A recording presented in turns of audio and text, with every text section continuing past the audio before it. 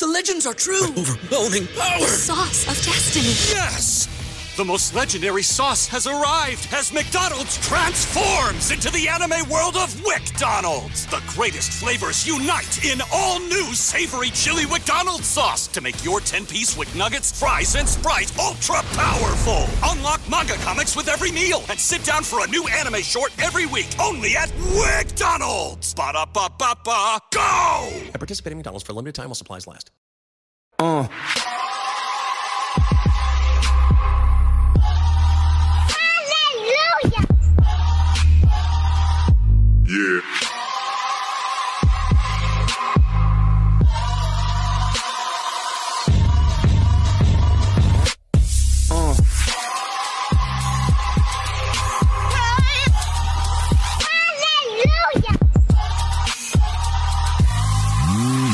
Yeah.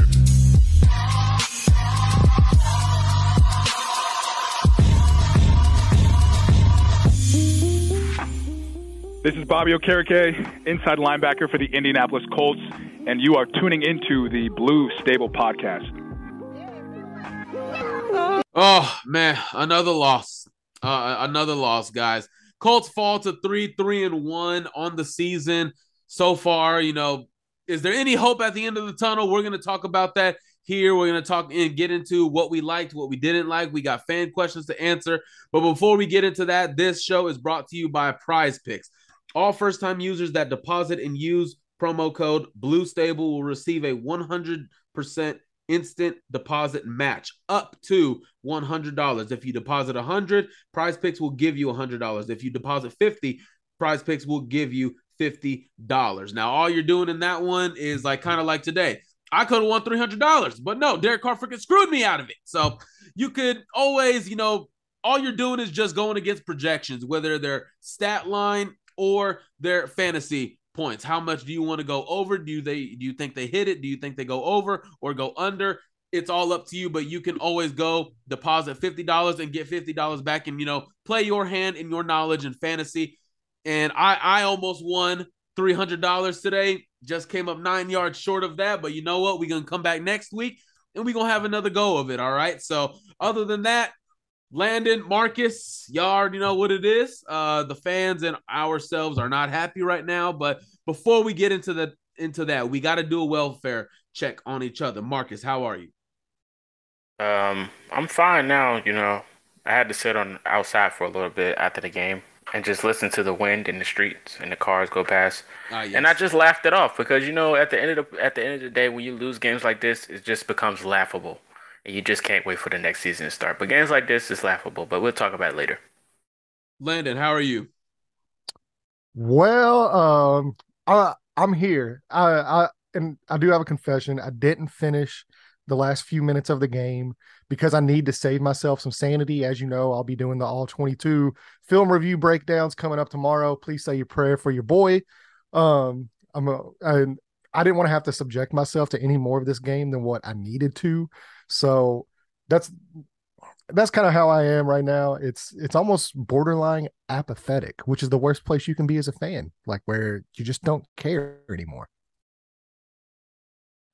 All right, well, at least at the end of the day, we're all breathing, okay? So we're obviously we're all disappointed and everything, but how are you guys feeling who are watching this, whether if it's on Apple Podcasts or on YouTube? If you're on YouTube, comment down below and tell us how you're feeling. What were your thoughts from the game?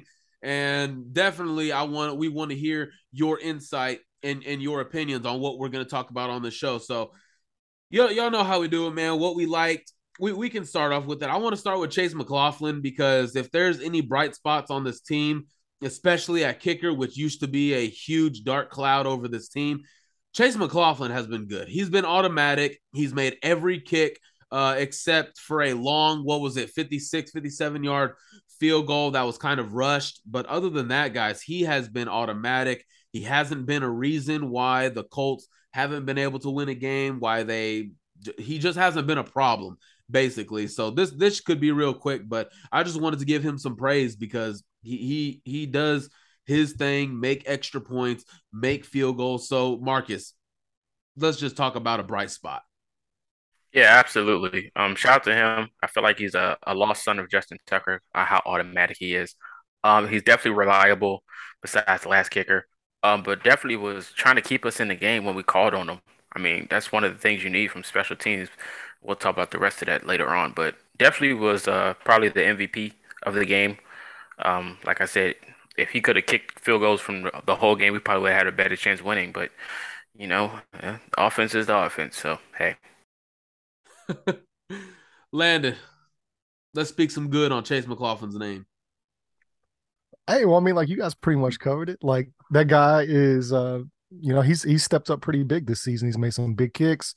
There hasn't been the issues of like, we can only kick field goals shorter than 40 yards that we had, which is always a good thing whenever you're looking for a field goal kicker. So yeah, that guy's got the leg. He's been, like you said, pretty much automatic. So happy to have him. At least one of the few great things about the Colts right now. Awesome. And the last thing we're going to get into that was a good sign from this game. The defense, man. The defense puts on another solid performance, holding the Tennessee Titans to really 12 points because their only touchdown of the game was off a Matt Ryan pick six. So holding that offense to 12 points is a phenomenal job. I think all the guys deserve credit. There were a few times where, again, I don't think – let's just talk about good. Stephon Gilmore, I thought, had a good game. DeForest Buckner, Grover Stewart, man, you can't say anything bad about Grover Stewart. I don't think Grover Stewart has had a single bad game so far this season. That says a lot. Julian Blackmon obviously got a little bit more playing time. Safeties look pretty good.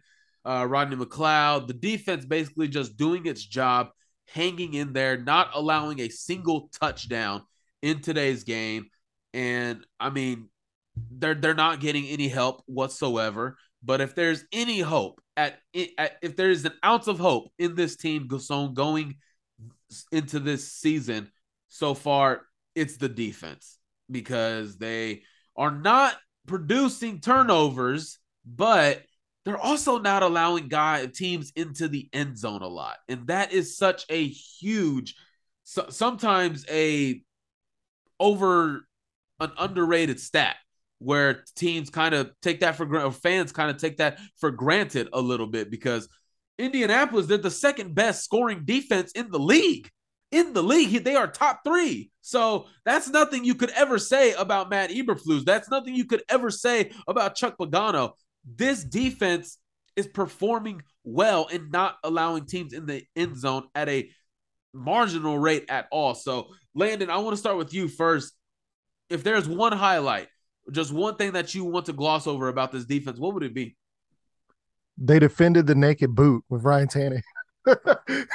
Finally, it was one of my keys of the games last week, that we talked about. And it was defending that play, forcing Derrick Henry, funneling him into Grover Stewart to force, but Derrick Henry didn't really get loose today at all. I believe he was under 4 yards per carry for the game, which is good whenever you're holding that, a guy like that. And then whenever it came time to perform in the red zone, like we said, Tennessee was converting at the highest rate in the league when they got to the red zone. The Colts held them to field goals. They didn't allow them in the end zone, not a single offensive touchdown. So and also shout out EJ Speed. I think EJ Speed had a really good game today. So I want to give him some praise as well. But yeah, it's unfortunate that they tend to, I know they had a down week last week for them, but like most of the season now, they've done almost all the heavy lifting of this roster, and they just consistently either get zero support or they get like put in bad situations with all the turnovers from the offense. So yeah, they've done a fantastic job, and they did everything they could to win this game today. They did not deserve to lose this game. yeah, man, it's unacceptable. I don't think we deserve this defense. Like the things that they've done all year. Even Kenny Moore showed up today, and that was one of the things we were looking for. And and then we just constantly, and you would feel like the Colts defense would be gassed at some point, but for somehow they still shown life no matter what. And that's winning football. But then when you look on the opposite side of it's the offense, it's like They don't know what they want to do, miscommunications between the wide receiver and the quarterback. You don't get the tight ends involved, and then the special teams, they can't punt the football, and then the defense is back on the field. It's like, I don't know how much more you want them to do. As like I said personally, I said this a while ago, if the defense can just put up points before the offense, I'll be fine with that as long as we can score. But I mean, we're not taking the ball away really like that. I mean, we got a fumble at the end, but that was pretty clutch. But I mean, we're just missing like those ball hawks for sure. But I mean, Isaiah Rogers Sr. started today. He as soon as he got on the field, he made a play. So I mean, that was the bright spot. But definitely, the defense is never going to be the issue between us. As a Colts fan, as we watch these games, the biggest question marks are definitely on the opposite side of the ball, and for now, the special teams. I mean, like I said, we can never say nothing bad about the defense for sure. I mean, DeForest Buckner and Grover Stewart stepped up. Much credit to them. I think we're still missing pass rush, but we can talk about that again if you want. But I think we all know the more of that story. But hey, man, I love the defense. Yeah, this is like that. They get the ball moved on them a little bit, but remember back when he was hired, Matt Eberflus, that is, and people defend him and people talk about, oh, that was the bend but don't break defense. Well, they were always bending and breaking eventually. This defense has proven to bend a little bit, but they don't break. This is the defense that Chris Ballard wanted Matt Eberflus to have. Maybe you get the ball ran on you a little bit. Maybe you allow some pass plays, but you don't let them into the end zone. You do not let them into the end zone. This is the defense that we all thought we were going to get for the last 4 years. The fact that it's finally here, I just want to give praise to Gus Bradley, to like Landon said, finally finding an answer to what Ryan Tannehill does best against you. And I thought you did good to neutralize him a little bit in terms of the pass rush, man. I know he had a sack today. Yannick Ngakoue, it still just wasn't the game that I was expecting from Yannick Ngakoue against a backup left tackle. It was still a disappointing performance. Could he be a guy that you entertain to another team at the deadline? We'll get into that. But other than that, I thought in the middle, DeForest Buckner, Grover Stewart, outstanding against the run. They were getting some pressure. They were doing what they needed to do, and it was good enough for the game for their part. So, again, allowing 12 points, you can never get mad at that at all. Now, getting into what we didn't like here. Before we get into the obvious ones, let's start with Matt Hack. Matt Hack, it was not a good day today. He had 3 punts for a total of 47 yards, averaging 15.4 yards a kick, or a punt rather. Oh my goodness. So again, your defense allowed 12 points with your punter going 3 for 47. That's even more impressive. Matt Hack did himself no favors. He did us no favors. This was a bad game all around. Just special teams hasn't been an issue in terms of the punt game, obviously, for the last few years. The kicking game, that's a whole different issue that's been corrected. But for the punt game, obviously it hurts when you lose Rigoberto Sanchez. But then getting Matt Hack, been in the NFL, started many games. Well, I mean, if it's a punter, it doesn't matter if you start. He's had big kicks before. So this just doesn't help it. So this isn't necessarily something that needs to be glossed over a ton, but this definitely needs to be corrected. I'm not sure. I don't think you'll bring in punters to work out. I don't think you will. This has been like a one bad game. So if this continues, then it'll be something to look at for sure. I would definitely bring in punters, because he's definitely easily replaceable. I mean, this is the same guy that lost his job in Buffalo to a rookie. So I'm not shocked at this point. He had a very terrible game. Like I said, if you want to try to win a game, you will make adjustments. So this week they should be trying out punters because they try out a lot of no names every week. So I mean, I wouldn't be shocked if they try out punters this week for sure because he was definitely a huge reason in any type of momentum the Titans had this game. Yeah, I will say I believe his name's pronounced Hawk, but with his performance today, if you wanted to change it to Hack, I would totally be okay with that because he could not hack it today. Man, yeah, it's rough. And like you said, man, I agree. Okay, Siri, it's my bad. What that was. Uh, anyway, I agree with what you were saying though about like how much more impressive the defensive performance is when you put it into the context of them constantly being put in short fields, whether it was due to interceptions, whether it was due to bad, the bad punts, and then them consistently holding Tennessee out of the red zone. And I also, I agree that unless there's an injury that comes out of this, like, it comes out that like he tweaked before pregame or something was going on there injury wise. I do think at this point, because this is 2 bad weeks in a row for him. He had a really bad game, last week as well. I think you have to look at your options. You have to look at your options out there. I feel bad for Pat McAfee if he was in the stands watching today. That's that's not a good punter performance for your boy Pat. Hey, he could have been punting if he didn't take that college game day job. He could have been doing that as well. So, but I mean, I don't blame him. You know how much money he's making from WWE, College Game Day, Pat McAfee show. Like, yeah, I think I can not just kick leather for $800,000, right? So, turning the script here, getting into more stuff that we didn't like, and it's been more of the same. Slow starts, not getting the ball rolling. And you even saw in this game that they kind of took the same approach, went a little bit up tempo, but it went nowhere.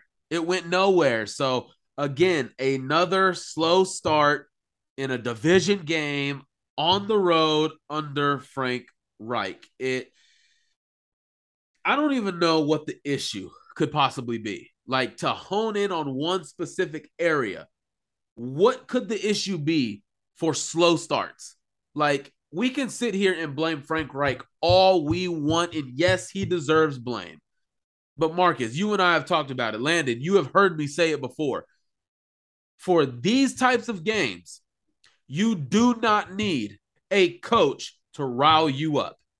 You do not need it. At least I don't think you do. That's just me. That's just me, Michael from Texas. I don't know anything. Not like how these guys do in the league. Who in the hell needs to motivate you for this game today? Who needs to motivate you? You should already be motivated.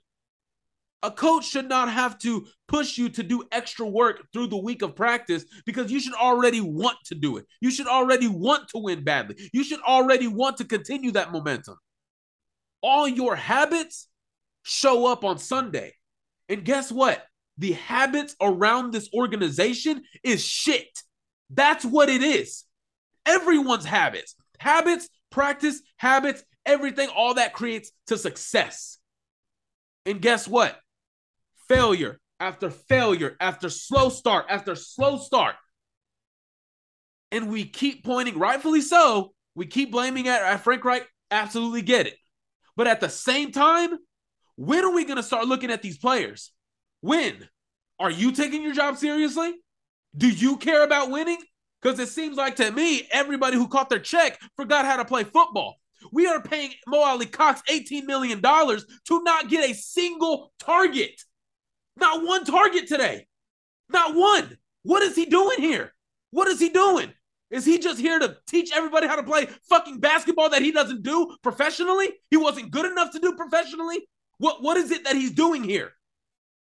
Offensive line is just starting off slow. Matt Ryan is making these boneheaded decisions. We'll get to that in a minute. But the slow starts, man, I'm just over them. Yeah, Man, we can kind of. oh, my bad, bro. My bad, bro. I saw the head nod. I thought you were talking to me. Yeah, it's what's weird though, so this game was a little different though, as far as like the slow starts go, I think from the past, because from what I was watching, this was not even necessarily like the players weren't trying to perform or anything. This was strictly coaching to me. Like, I mean, like you looked at the way the offense was ran. We're talking about like you're constantly having routes thrown short of the sticks. You're not pushing the ball down the field like at all. You're not getting your tight ends involved or not. You go away from whenever Jonathan, and I know Jonathan Taylor is one of the best running backs in football. When your running back is averaging more yards per touch than your quarterback and your offense, like your passing game is, that's not good. Like that is not a good thing. So like even if I was watching the game, I'm like begging them just to take a shot to Alec Pierce. Like you don't even have to like have a completion, but like at least make the defense respect it. Like it, and you're sitting there and you're watching it and you're like what are these guys doing, man? Like they're getting put in really bad situations offensively, like to their strength. And I know, like we'll get into this a little bit later, but you kind of heard it come out a little bit from the players today. There were some frustrated guys. Michael Pittman actually spoke up a little bit. I mean, these guys are just as frustrated as the fans are. Trust me.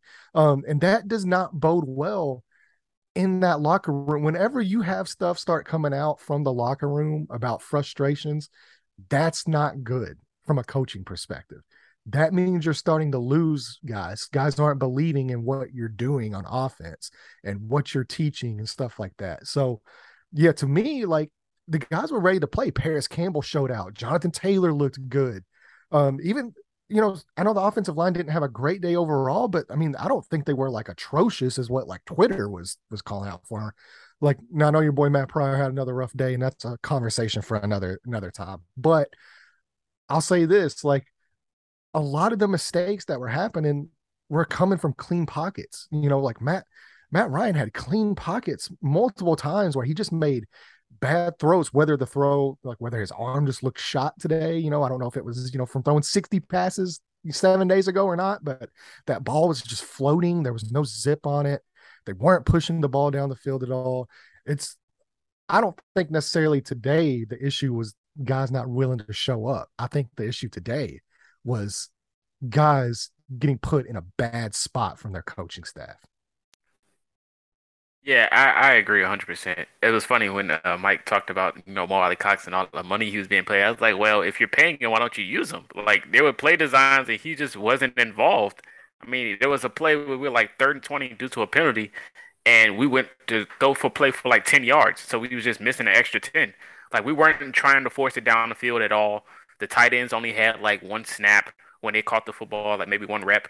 But I mean, the tight ends wasn't involved. Alec Pierce barely got involved. And then you mismanaged Jonathan Taylor. I know he came back from injury, but when he got the ball, he was showing he was his natural self. So this should have been like a 50-50. I mean, take the pressure off of Matt Ryan, run the football because they didn't have an answer for him. And like Mike Vrabel probably knows Coach Frank Reich more than anybody else. I mean, his record against him is pretty winnable. So he pretty much knows what you're going to do. And what you're showing is not good enough. So I mean, I don't know what it is personally. I told Mike at the beginning of the year, it feels like Coach Frank Reich lost this locker room after that week 2. So, I mean, I kind of seen it already. Of course, they're speaking about it now, but like it looked like he lost the locker room a long time ago. I mean, this offense is just no excuse. You have all this talent and you're barely using it. I mean, we talked about how much of a mastermind Coach Frank Reich is with his game plan, but week after week, season after season, it's the same issues consistently. Of course, we seen Matt Pryor get taken out at right guard, and they put in Danny Pinter. Still no answer there at the issue. I mean, I don't understand the point of switching him out because he didn't make a difference really. Like I said, even when we mentioned the pick six that Ryan threw, Coach Frank Wright came out and said that he takes some of the blame for it because he was still arguing from a face mask call. So I really wouldn't even put that on Matt Ryan. Like I said, I think the coaching is the biggest issue we've seen and we still know to this day. And the fact that management isn't doing anything about it, and we're just going to continue to lose games. I mean, I don't know where that mindset is. I mean, like I said, I'm just an average fan, but watching this offense for almost 4 seasons now have the same consistent issue, and it's not being fixed. It's just truly embarrassing to watch, and the defense doesn't deserve this as a team at all. I know you touched on the offensive line there a little bit, and let's go ahead and get into the offensive line because another bad day from the offensive line.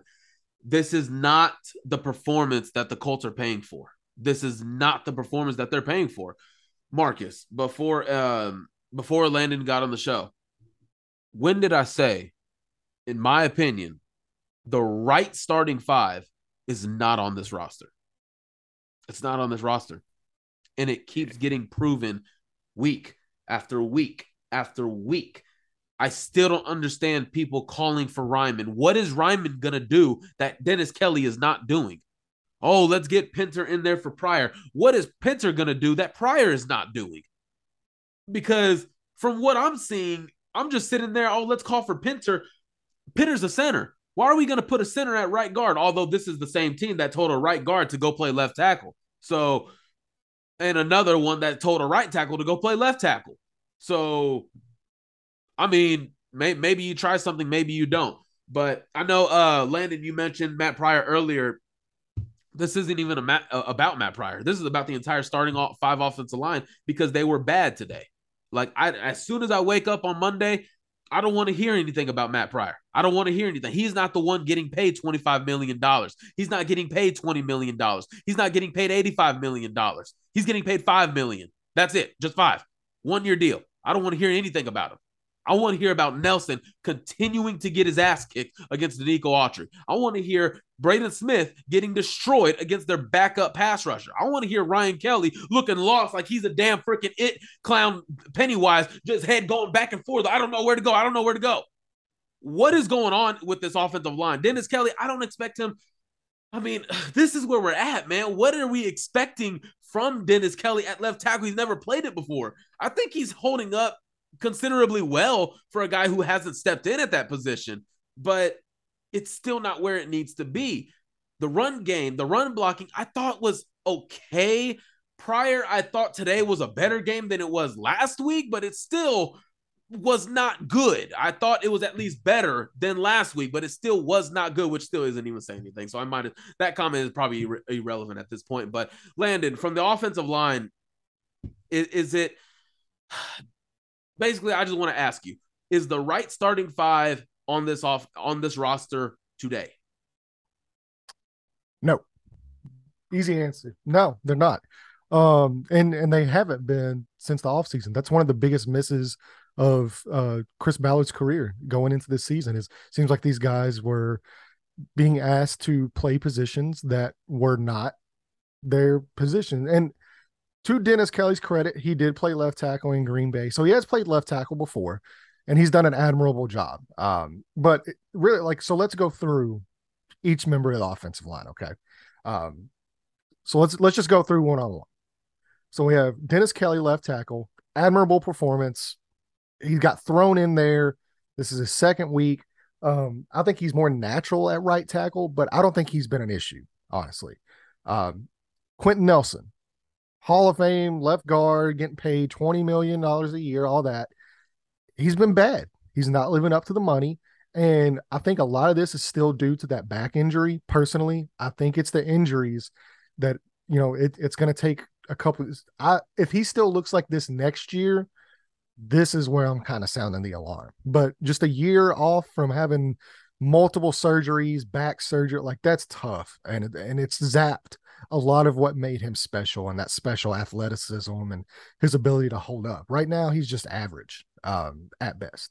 And that's not good. So you're paying that guy that money. Ryan Kelly, after a bounce back week last week, another bad game this week where, like Mike said, he just looked lost. They're not him and Matt Pryor and Braden Smith. There's no cohesion over there. They're not past. I don't understand how we are now. What is it? 7 weeks? We are now 7 weeks in, and you still can't handle simple stunts. I just don't understand it. Matt Pryor, another bad week, but we covered this in the last episode. You put him in a bad situation to succeed constantly. So I don't know what you're expecting there. And then Braden Smith, your right tackle, a decent performance last week. I don't think he was super awful today, but he wasn't great. And it's just something about every time they play the Titans, man, they just get absolutely out physicaled. And it's not just a one-off thing now. This is going back multiple years, 3 years. If you want to blame it on Chris Strausser, I think that's probably okay. If you want to blame it on the players, that's probably okay. I think it's a combination of all of it. And, all the way from management to coaching to the players themselves, not taking any pride in what they're putting out there. It's bad all the way around, and it's basically setting up this entire team and this entire offense for failure right now. Yeah, absolutely. I think I think it's Chris Strausser and the offensive line. It has to be 50-50, or maybe it got to be like 60-40. More Strausser, but I mean, this is just unacceptable. Like, it's too much money involved for these guys to not even sniff. Like, no pancakes, nothing. I mean, still the center and right guard don't have any type of communication. We talked about this last week of how in sync they have to be and they can develop that chemistry, but it's still the same issues. Like I said, Matt Pryor didn't get any better in my opinion from last week to this week, but to be honest, we can't blame him. Like, he's not a right guard, so I mean, he's just he's just put into the situation to fail. I mean, it is what it is at the end of the day. He can't do anything about it but just go play football. But when it comes to it, it's like, Denico Autry, a guy that you got rid of and didn't want to pay money because that's the Ballard way. He wanted to pay his guys and build through the draft, yada, yada, yada. And then you face him 2 times a year and he's exposing your highest paid lineman. It's like, that's just a kick to the face. Like, you don't do anything about that. You don't take it personal. You just, oh, we'll go bounce back next week. We just got outplayed and we'll be better. No, this is the same excuse we hear every week. This is not going to work. We're not getting outplayed. We just suck. That's just the part of it. It's just nothing is working. You're not making any adjustments. So I don't understand how this offensive line can just continually to be bad. And we don't have the answer. There's no answer, no mixtures. You can't keep switching right tackle to right guard to left tackle. I just wish Jared Vale here didn't retire, because when he came in, he had no practices or nothing. He's sitting next to Quentin Nelson, and he knew what to do. And he gave us a playoff run with Phillip Rivers. And now we got Dennis Kelly come in. He's kind of all right, but I mean, Dennis Kelly would have been playing right tackle if Vale here didn't stay. He retired. So I guess Vale here got the message that this team wasn't going to go anywhere. It's unfortunate, but I mean, I don't know what we're going to do in the future for this offense. If this offense is going to continue to stink, if they don't get this fixed, they're not making any moves. This is what it comes down to me. And we're going to get, I guess, just throw a business, a use of business lingo out there. ROI, return on investment. What has the Colts return been on the investments that they have made? It has resulted in your quarterback being sacked the most, being hit the most, being knocked down the most. Run game not really going anywhere. Holes not being opened up enough. And batted passes from the defensive lineman. That's what it's resulted into. Marcus and Landon, if you are a business, you hire somebody and you're paying somebody a lot of money to do a certain job. And if you're looking over all the records, if you're going over all the reports and the evaluations and everything, and you see that person is not meeting the standard, is not doing a good job, and so you sit there at your desk and you say, why should I keep this person? That's what you would do, right? Why would I continue to pay this guy if he's not doing a good job? He or she, why would I continue to pay them if they're not doing the job that I need them to do? In other words, they're just taking my money. What's the difference here? Should cuts be made? Definitely. If this play continues, because if this type of play continues, I don't see how, regardless if you're Chris Ballard or a different GM, I don't see how you keep these same three together. I don't. Do what you need to do at left tackle and right guard, definitely. But left guard, center, right tackle, I don't see how you keep those three there. I don't even know. Well, I do, but I didn't agree with keeping Ryan Kelly going into this season. I didn't believe in it. I didn't agree with it, but they did it anyway. So that's where my thinking is. You're paying all this money for what? Matt Ryan was already dealing with an injury today. He was favoring his right shoulder, his throwing shoulder. How much more longer do we expect him to stay upright before it literally begins Sam Ehlinger season? We are one hit away, ladies and gentlemen, from the Sam Ehlinger era. That's what the reality is here. And again, This is because Chris Ballard was the smartest guy in the room. He knew more than us. He knew more than everybody. He knew more than all the reporters that had the questions. He knows more football. He's smarter than everybody. And we knew nothing. So that's how we got to treat it. I guess we don't know what a good left tackle is. We don't know what a good offensive line is. We don't know any of that. So let's go ahead and move on to the turnovers, which is another thing that we did not like. And Landon, I'll let you get on these 2 interceptions from Matt Ryan. I'll let you go first on this one. The pick 6, and then whatever the hell the interception was to, I believe, who was the one that caught that? I think it was David Long Jr. No, okay, it was him. I don't know what he was doing on that one, but please take the floor. Okay, so let's start with the first one, the one to Paris Campbell. So pretty clear they brought 0. So I mean 0 defensive backs, they're blitzing everybody. Everybody's coming at you. This is a combination to me. It's about half on Paris Campbell and it's about half on Matt Ryan. So at that point, that's where you get into something called a hot read. You get into your hot read where that's, you make an adjustment, you go hot. This guy's supposed, if they show 0, this guy's supposed to run a certain route. Your quarterback gets the ball out. As soon as it snaps, as soon as it hits his hands, it's out. Paris Campbell, for whatever reason, he didn't even turn around and look at the ball. Nothing. But on top of that, Matt Ryan threw that directly into double coverage. And this goes back to coaching, which I talked about a little bit earlier. Whenever you constantly have these short routes ran, these like little sticks and these little crossers, and you're not pushing the ball down the field, the defense does not have to respect your deep ball. They have no worry. So what does that do? That allows cornerbacks to set on these routes and jump these routes. They're basically, whenever you're not getting scared of them going over the top. So your defensive backs, they're sitting and waiting on these routes. And Matt Ryan does not have any zip on his ball to get there. Like he's not out throwing coverages. He's not going to beat these guys with accurate, or the only way he's beating them is accuracy and anticipation. And both of those were not present today. So yeah, that's, to me, it's a little bit on Paris Campbell because he didn't even look for the hot read. Like if clearly he was the hot guy on that route, and just complete miscommunication there between him and Matt Ryan. But if you're Matt Ryan, you also can't, like, if you see him going into like, you have to see that DB breaking on that ball. You can't throw that pass. Now let's get into the more egregious one, and that's the second one. So Mike, I know you had a big issue earlier with Mo Alley Cox, not showing up, didn't have a coverage. On that play, do you know who was wide open on a mesh route? Mo Alley Cox, wide open. Well, he probably would have dropped it, but he was open. Yeah, I mean, he wouldn't have dropped it. He wouldn't have dropped it.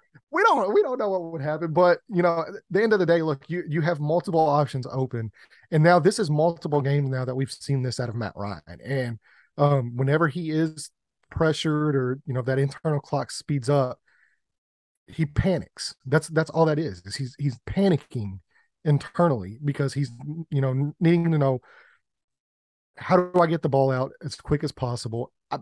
Even then, I don't know what you're even looking at there. I don't know what you're looking at. Obviously I'll have to go, look at the film whenever I get it tomorrow. I mean, that's what it's all contingent on. Cause right now I'm just going off of broadcast footage, but I don't know what you're looking at there. Cause you have a linebacker, and I don't know if the other guy was, I think it might've been a safety that was on him too, that was waiting.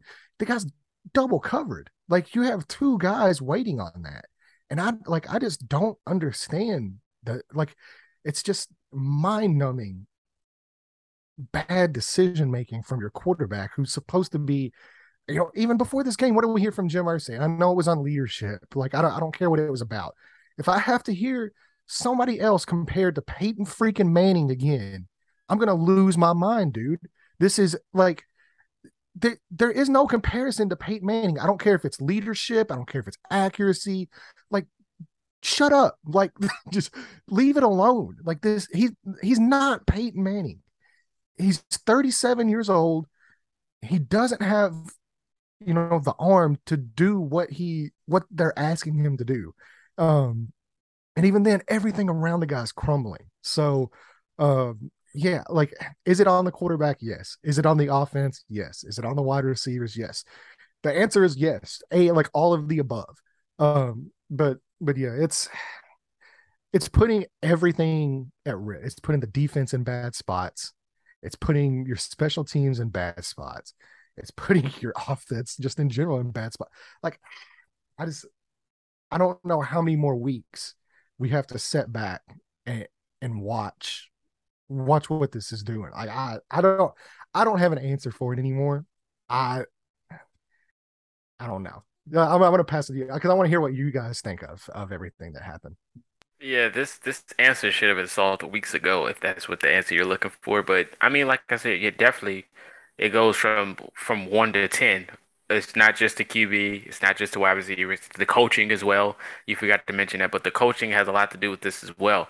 The offensive line, like I mentioned a few weeks ago, when you do not have any protection, you're going to see ghost. And what did we get today? We got the ghost version of Matt Ryan. He's just going to hurry up his throws, not going to take his time, not going to look for the double coverage.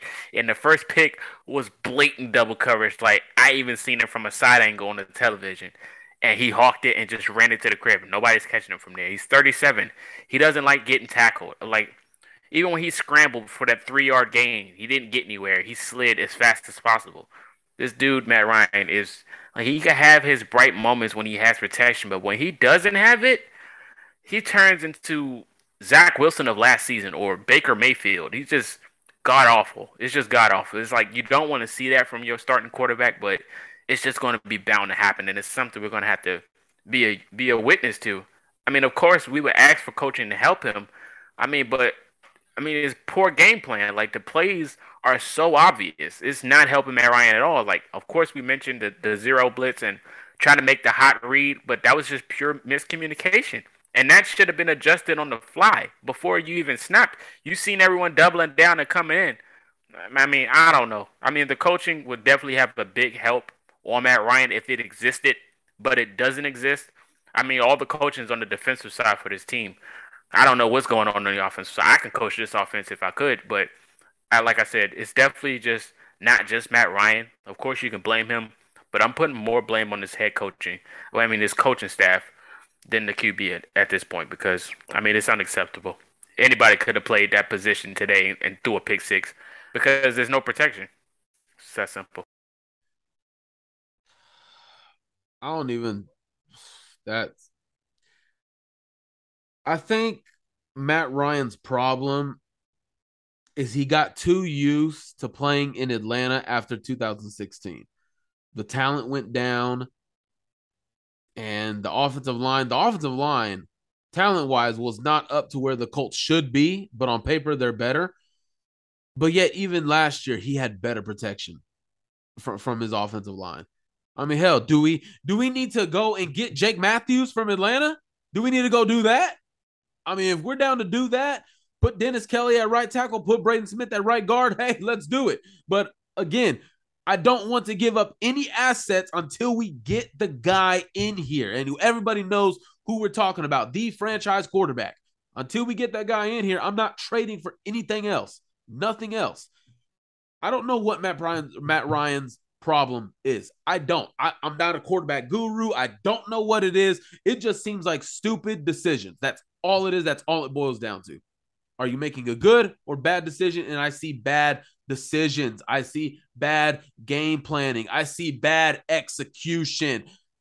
I just don't get it. And I'm kind of the fact that we're talking about the same issues in week 7 that we were talking about in week 2 of training camp.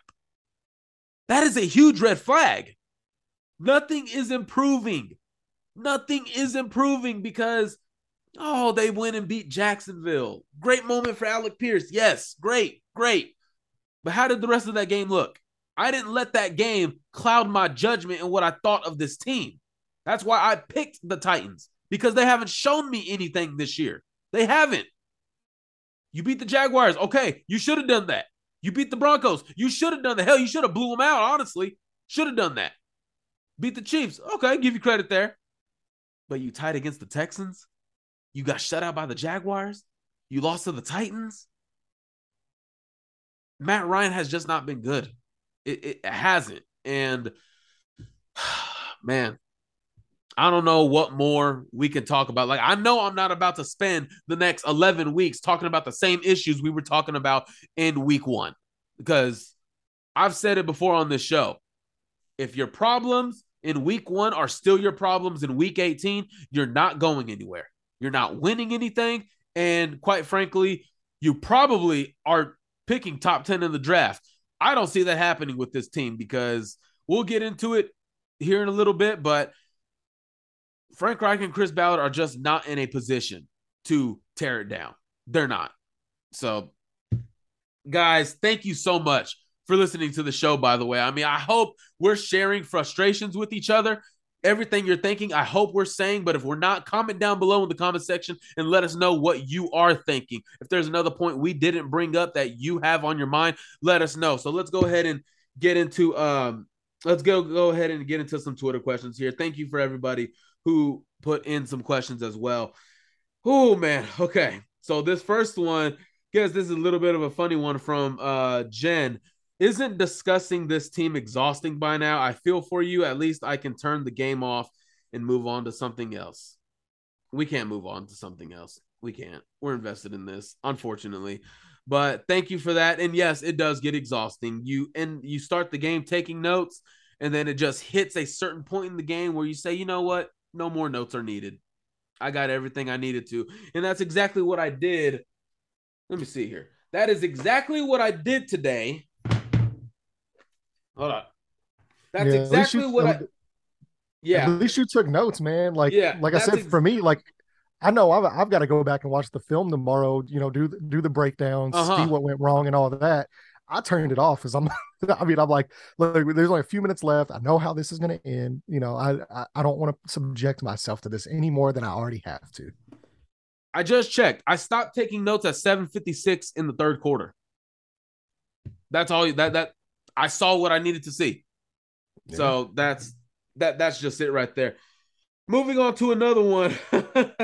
I don't know what this one is doing, Jay Silva. Guys, would you bring back Carson Wentz? Landon, I'll let you go first, man. No. Jesus, no.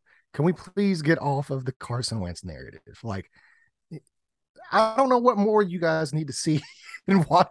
Like, I don't know what more needs to be said. Like, I don't even want to talk about Carson Wentz, honestly. Like, no, just no. Marcus. Carson's not even QB1 in Washington, so why would we want him back here? Like, he wouldn't be QB1 here either. Like Heineke season. Yeah, like Heineke is out there doing his thing. I'm more worried about Heineke than Carson. I wanted Carson to play so we have a better chance of winning. But it is. Back in here, no, absolutely. Bro, if we lose to we'll save that for Thursday. Here's another one, and this is kind of a two-parter. What does your head coaching big board look like? Assuming if Frank Reich gets fired, who are the guys that we would go with? And then the second one, sticking with Matty Ice next year or looking to go young via trade or draft. So I guess we can touch on the first one. My head coaching big board, I haven't decided who the number one guy I want to go for yet, because I haven't decided what type of head coach I would like to see this team bring in. Obviously, my biggest one right now that I'm leaning is like the CEO type of things, the guy who just implements things, tells his guys what he wants, how he wants it, and then he micromanages, kind of like Mike Vrabel. The defense he wants, the offense he wants, hires the guys to bring them in, and guess what? He's always locked in. Whether the defense is on the field or the offense is on the field, he's locked in, and he's always standing behind those coordinators. Who my number one guy is, I haven't decided that yet. I know people are out there like Sean Payton would be a good one, but man, you got to trade for him. So that's not a road I want to go down. I know Ken Dorsey is a good one, but I get stuck with, is he another Frank Reich, just an offensive mind who's going to call plays and that's it? Like, he's just going to be a head coach because it's a pay grade, payment up improvement. So I don't know yet. David Shaw from Stanford, that intrigues me a little bit. I'm kind of zeroed in on college right now. David Shaw's one. CEO type, he's gotten some looks before. Chris Richard, cornerback coach, passing game coordinator in New Orleans, CEO type, demands greatness, demands respect from his team, is always going to give 110% effort, energy at all points of the game. I think he would be a good one, but those are just some names to throw out there. Landon and Marcus, where are you going starting with Marcus? Anybody that wins the Super Bowl, we should be targeting them first. If not that, a defensive-minded coach. I don't care who it is. I'm kind of sick of these offensive-minded coaches.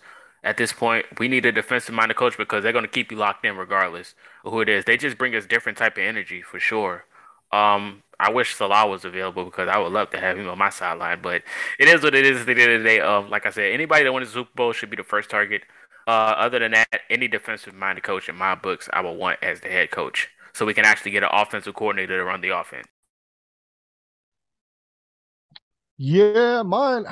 I don't really necessarily look at like offense or defensive head coaches because I think whenever you're at that level, like if you are a head coach, there's so many more other responsibilities. So I will say like I do have a short list. Like it starts with Ken Dorsey is where I would want to go, especially if we do draft a young quarterback this year. Like that guy's been fantastic.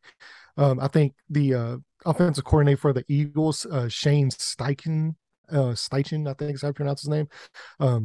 They're under old former head or former offensive coordinator. He's a guy with targets. D'Amico Ryans from the 49ers. I absolutely love D'Amico Ryans. And then possibly like a guy like Mike Kafka, who's the offensive coordinator for the Giants right now, learned under Brian Daboll. He's been with Daboll. He would be a good one. There's a lot of, I'll say this, like if they do decide to move on this year, there's a lot of really good head coach candidates coming out from this class. Even a guy like Shane Waldron, as you know, we see what he's doing in Seattle with Geno Smith and that offense out there. So I think he would be a fantastic head coach at hire. So yeah, there's a lot of really good options that we could use. I would be more concerned on who's making that head coaching hire. That's my biggest concern. Oh yeah, I think another one that I want to give some love to here because he's actually done some good things in Seattle is going to be Clint Hurt, the defensive coordinator. He was just promoted to defensive coordinator. He spent, I think it was 3 or 4 seasons with the team as the defensive line coach. He's doing solid things over there in Seattle. There's an identity being built on defense. There's always just teaching fundamentals, being a teacher, basically. I want to give him some love on the show. I think his name deserves to be in there. But that's where, and obviously the one that I'm big on that I didn't mention was D'Amico Ryans from San Francisco, the defensive coordinator. Again, the type of head coach are you going to bring in? Don't know. The second part to this one, sticking with Matty Ice next year or looking to go young via trade or draft? Why not both? Why not both? Because he's still on the books for next season, so don't you want to at least use him? I think regardless if Matt Ryan is on your roster or not next year, you need to make the move in the draft. I don't care if you finish 32nd or you finish 6th in the overall drafting order. You have to get the guy in, whether if it's to learn behind Matt Ryan or to start immediately. But he needs to be in the building in April. At the end of April, he needs to be in the building. He needs to be out there at rookie minicamp, at OTAs, training camp. He needs to be out there. So that's where I'm going. I'm going the draft one way or another. Man, Ryan's probably sick of this place, to be honest. He probably won't even be here when he's done. He's probably just gonna retire and say, I'm out of here, bro. And then he'll just unveil the truth. That's what I can't wait for. Unveil the truth. What is the real issue? If nobody's going to tell us, it's going to be Matt. Tell us, Matt. Yeah,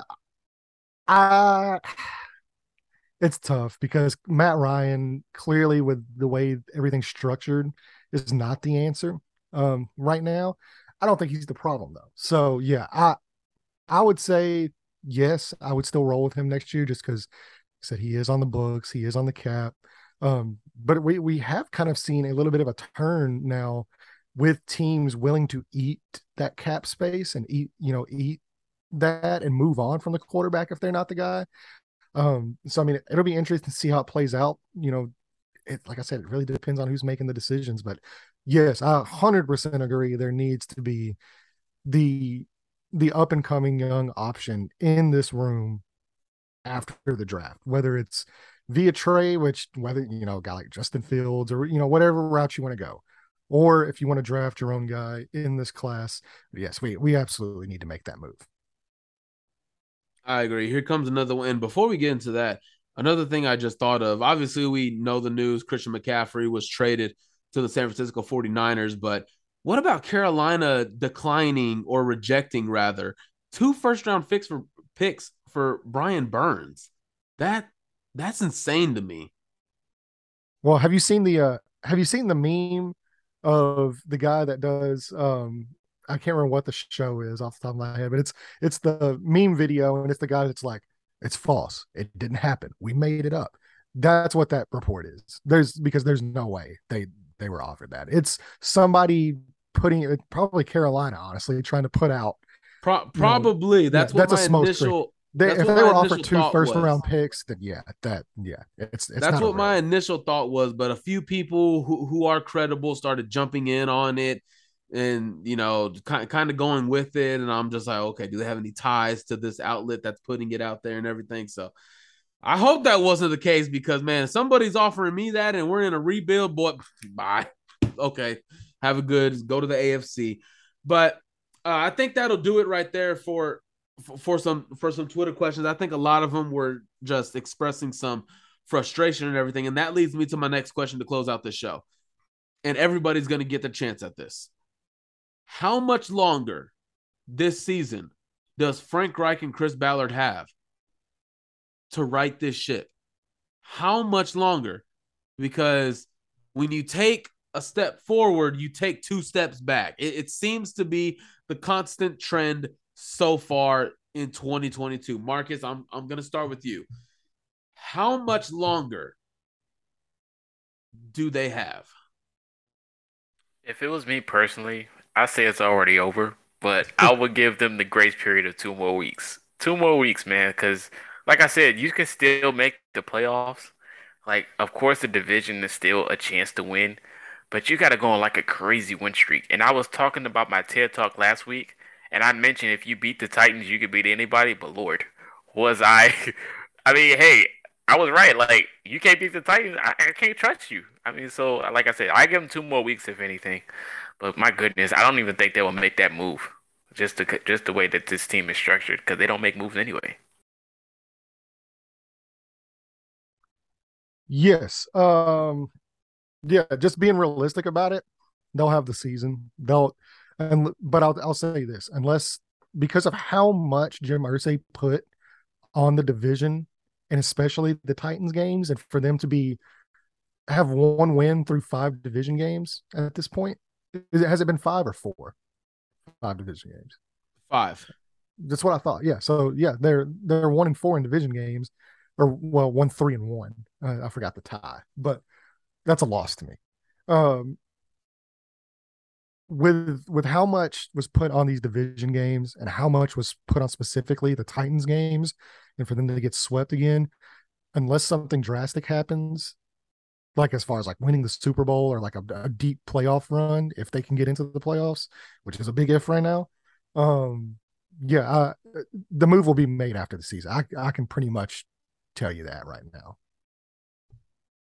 Yeah. I mean, remember, this is just so annoying. I mean, we all love Jim Irsay, man, but he does too much of this and not enough action.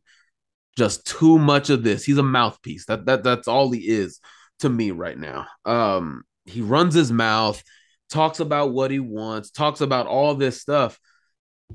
And I remember after the Jaguars lost, Marcus, we don't know specifically what was talked about after week 18 in Jacksonville. That meeting that went down between the three, we don't know specifically what was talked about, but we for sure know who was thrown under the bus, and he was traded to Washington.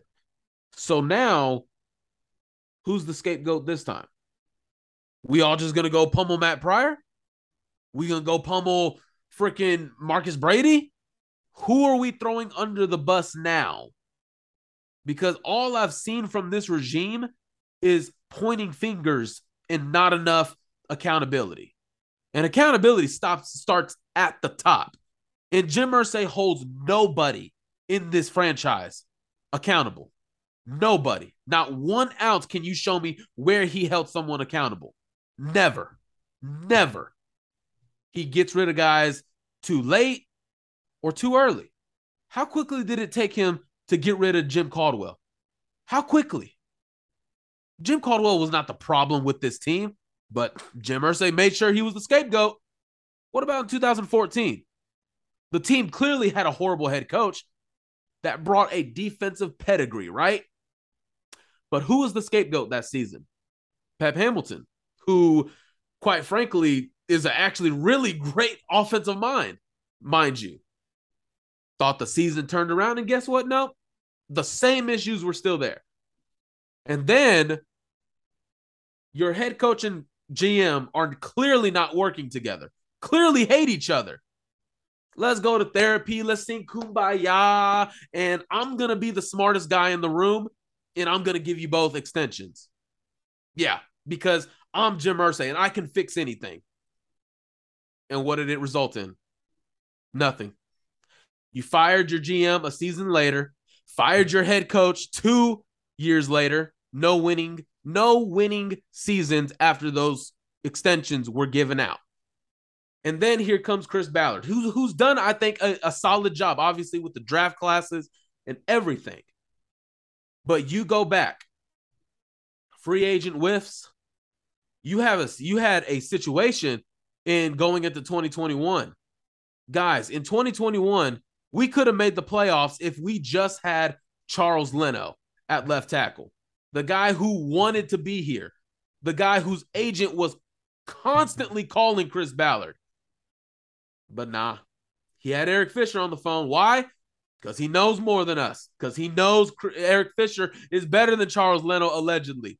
He knows more. He's smarter than everybody. How did that work out? How did Danico Autry work out? He's killing you every time you play him. And hell, I've defended the move, but I can't defend it anymore. I can't. I've defended this move of not bringing Danico Autry back. I've defended it, and I can't anymore. And here you go. The ship is continuing to sink. Continuing to sink. Crickets. But if you win, Jim Irsay, where's that camera? Where's that microphone? But when you get embarrassed, quiet. Get on that golf cart, get to your jet, go to your multi-million-dollar mansion like nothing happened. For me, it all has to start at the top. He's great for the community. We all love him. He's done so much to turn his life around that nobody could ever say we've been there before. He's done so much well. But on the football side of things, it just leaves too much to be desired. I'm with you, Landon. I think they get the season.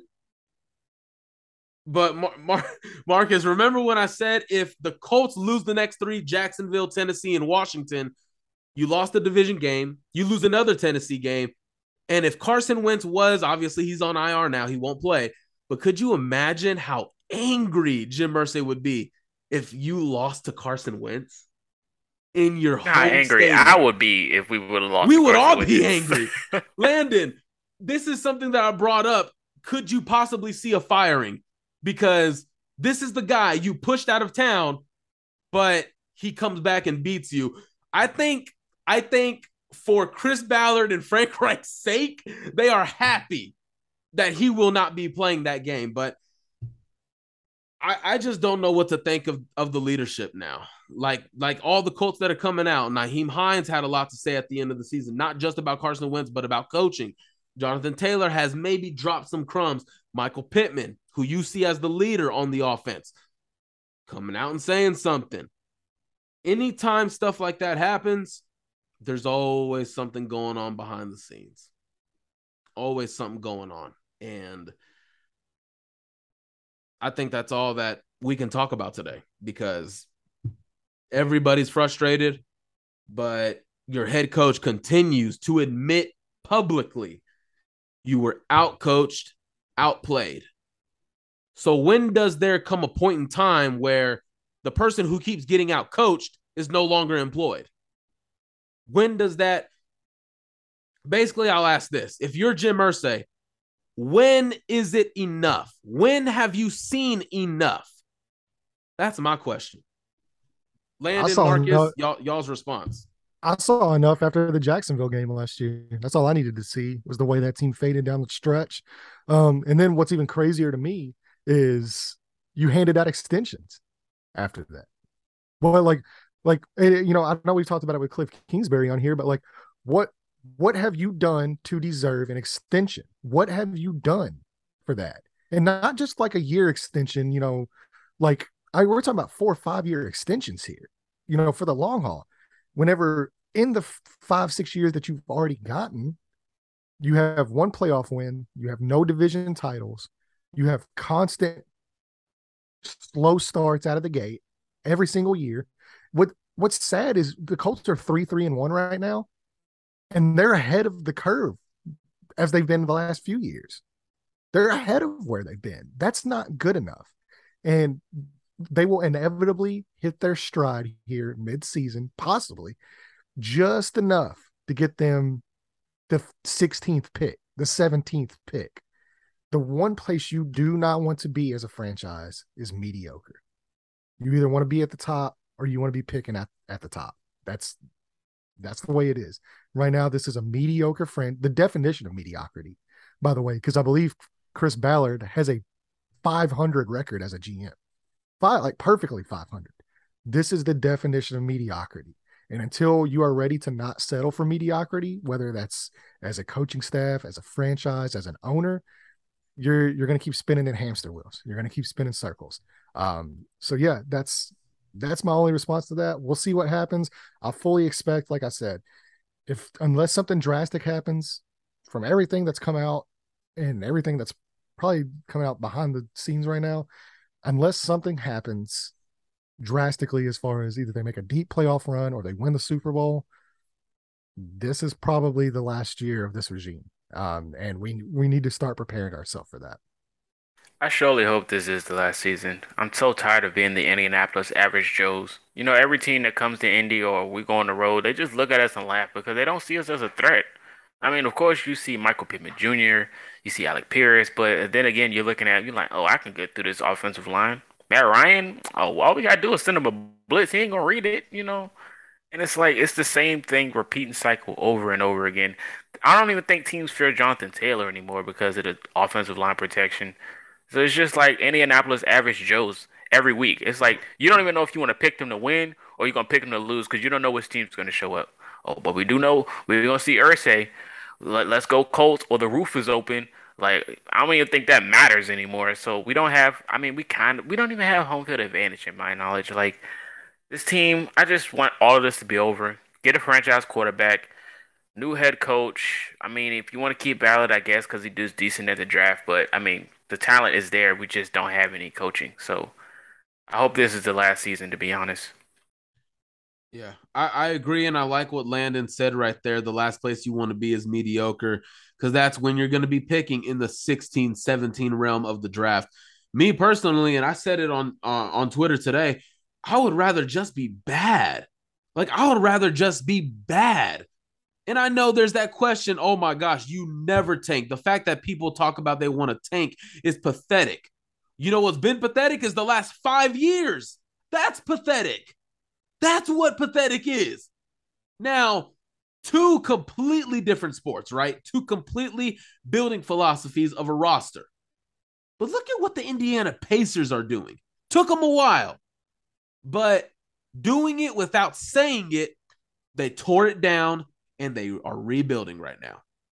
They're doing it without saying it.